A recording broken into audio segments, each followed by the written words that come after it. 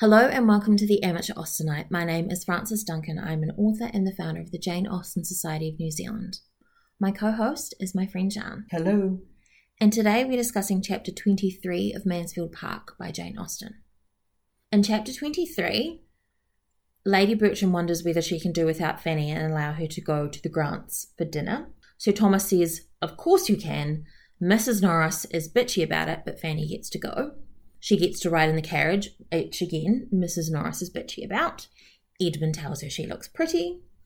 Mr. Crawford is there for dinner and tries to get Fanny to talk to him. She's not interested, tells him off about the acting. And then it's brought up again that Edmund is going to be in orders soon, and Miss Crawford concludes that she's only going to flirt with him when he's there and not actually think seriously of him anymore.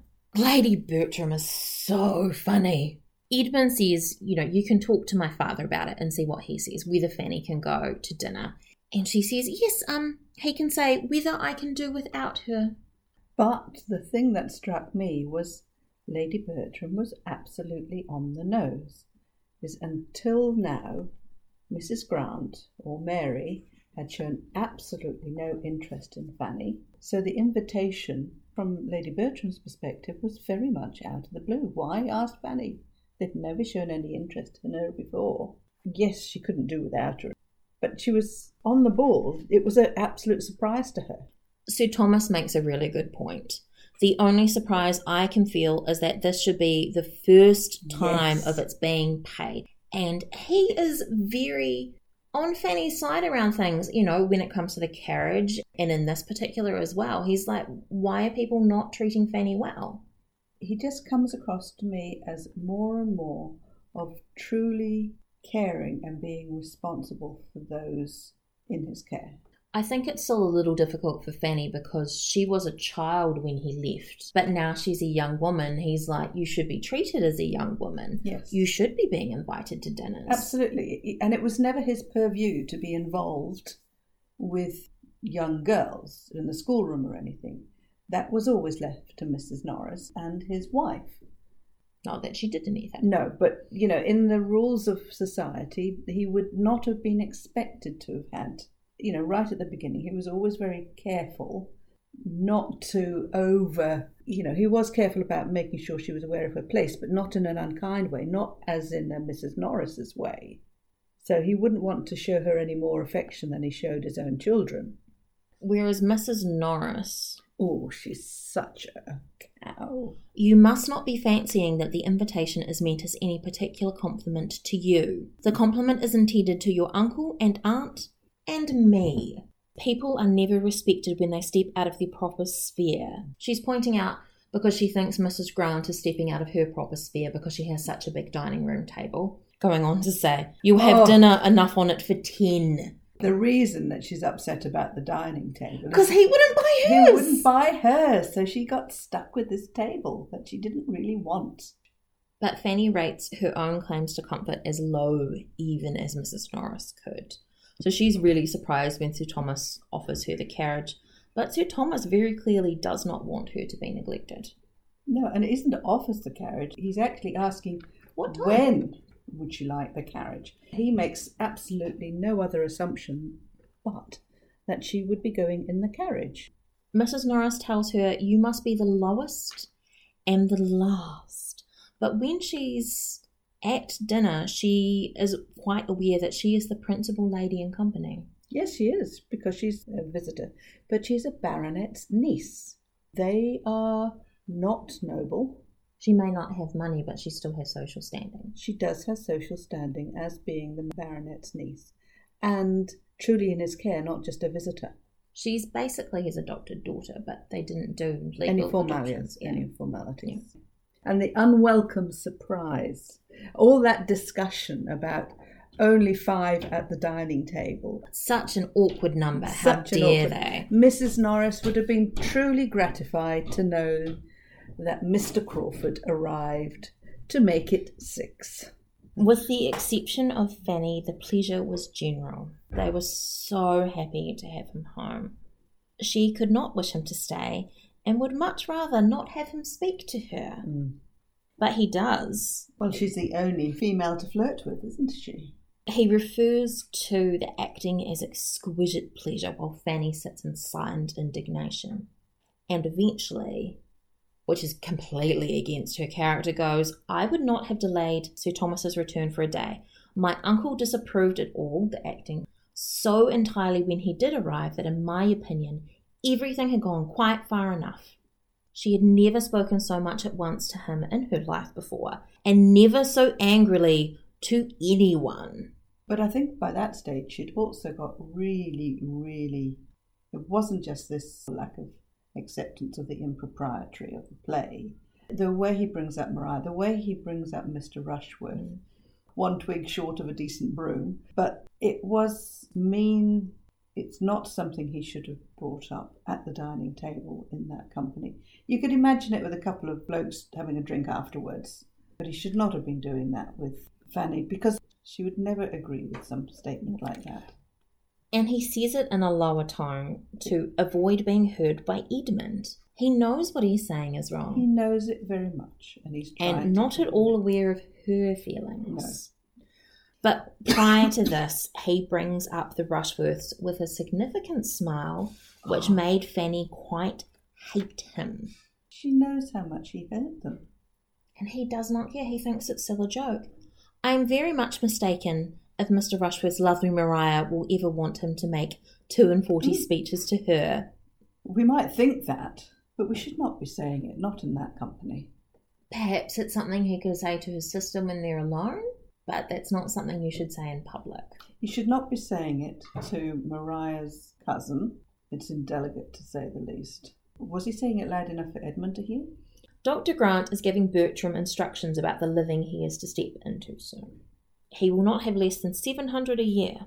And Mr. Crawford goes on thinking that Edmund's not actually going to work for that money, and it's great for a younger son. He's still going to live at home. He's only going to do the high holidays. He's completely misunderstood who Edmund is. For Edmund, this is a vocation. It's not just a job. It will be important for him to live in his parish and to preach to his parishioners. Yes. And to do what any other activities are to be done as the minister. Miss Crawford calls him out for saying that 700 is lots of money. Nothing amuses me more than the easy manner which everybody settles the abundance of those who have a great deal less than themselves. That is just so spot on. Don't we see it all now? Oh, well, if they only just, if they didn't go out and buy cigarettes and things, they'd be fine. It reminds me of John and Fanny Dashwood in Sense and Sensibility. Oh, yeah.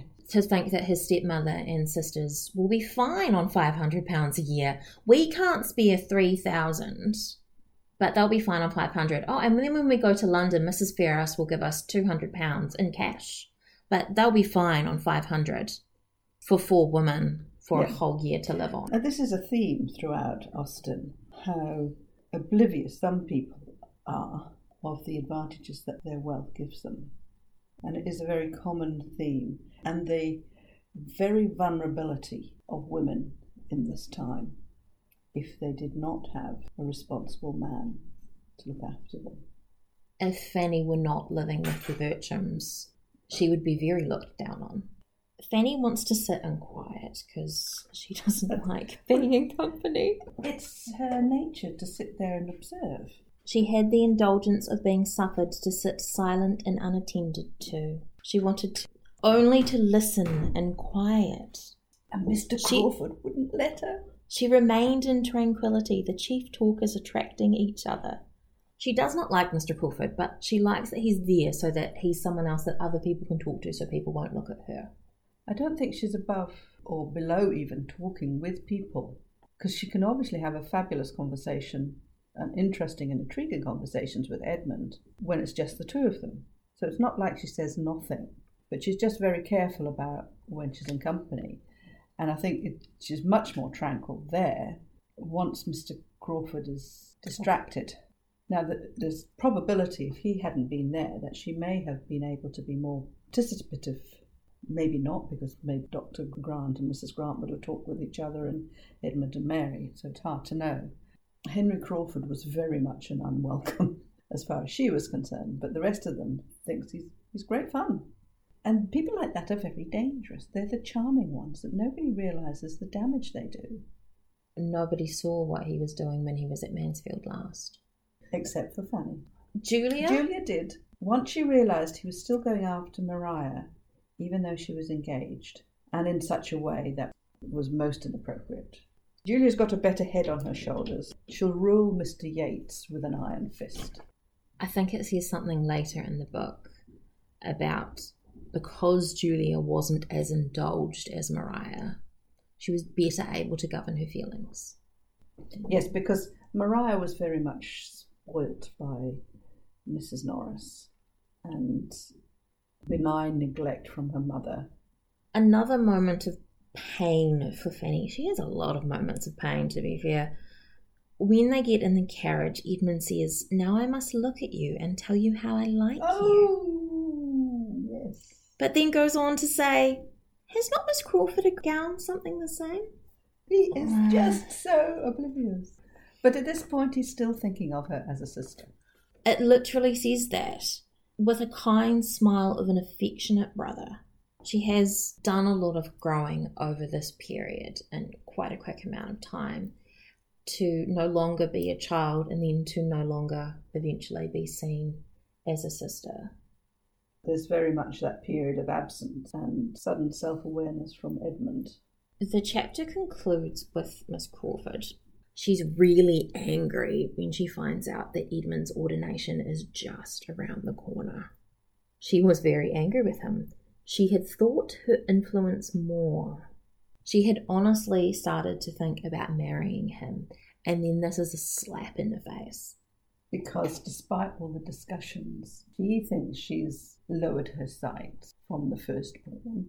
Therefore, he should be honoured and change his vocation because she's obviously showing her preference. So why isn't he reciprocating? I don't know what she imagines they're going to live on. She's got £20,000, so they'd have £1,000 a year, which is sufficient to live on, but probably not the way that she's used to living. I don't know how she thinks Edmund is going to provide more money for their life. He's not going to join the Navy, that's for sure, or the Army. No, he's too old for both, isn't he? Yes, and he has no interest in either. The only other thing he could do would be to become a doctor, but he'd still have to go to be trained for that now. And again, he's not shown any inclination. I think she mentions the law earlier. The law is possibly would have been another option for him. But again, he's left it a little bit late. Her being married to a lawyer would be a very big step down, even if he is the son of a baronet. There was another bit in this chapter that reminded me of Sense and Sensibility. Sir Thomas is thinking that all young people like to be together, which made me think of Sir John Middleton. All young people want to be together, and all you need to do to be friends is spend time together. Everybody assumes that Fanny and Mary are such great friends because they spend time together, but Fanny has made clear she does not love Mary.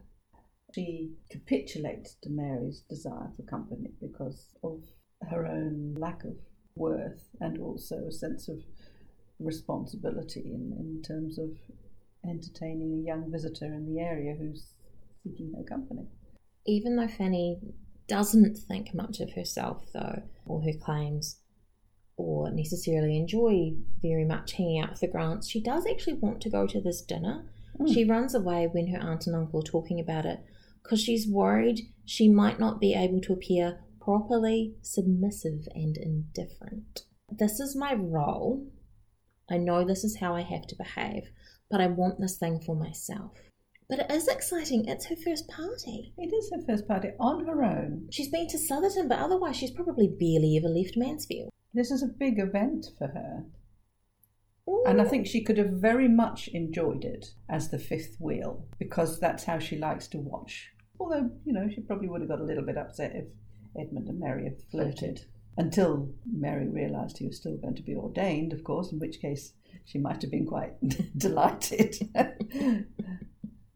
And that is our summary of Chapter 23 of Mansfield Park by Jane Austen. My name is Frances Duncan. You can find me at francesduncanwrites.com and on Twitter at Frances_Duncan. Thank you for listening, and we wish you happy reading. Just popping back in to let you guys know that we have merch now. I haven't actually got merch with my face on it. That seems a little weird to me, but if you really want it, let me know and I'll do that. There's merch of the Jane Austen Society of Aotearoa New Zealand's logo, some Jane Austen merch, and some Pride and Prejudice, heavily Pride-focused merch too. It's on Redbubble and the link is in the notes. Happy buying!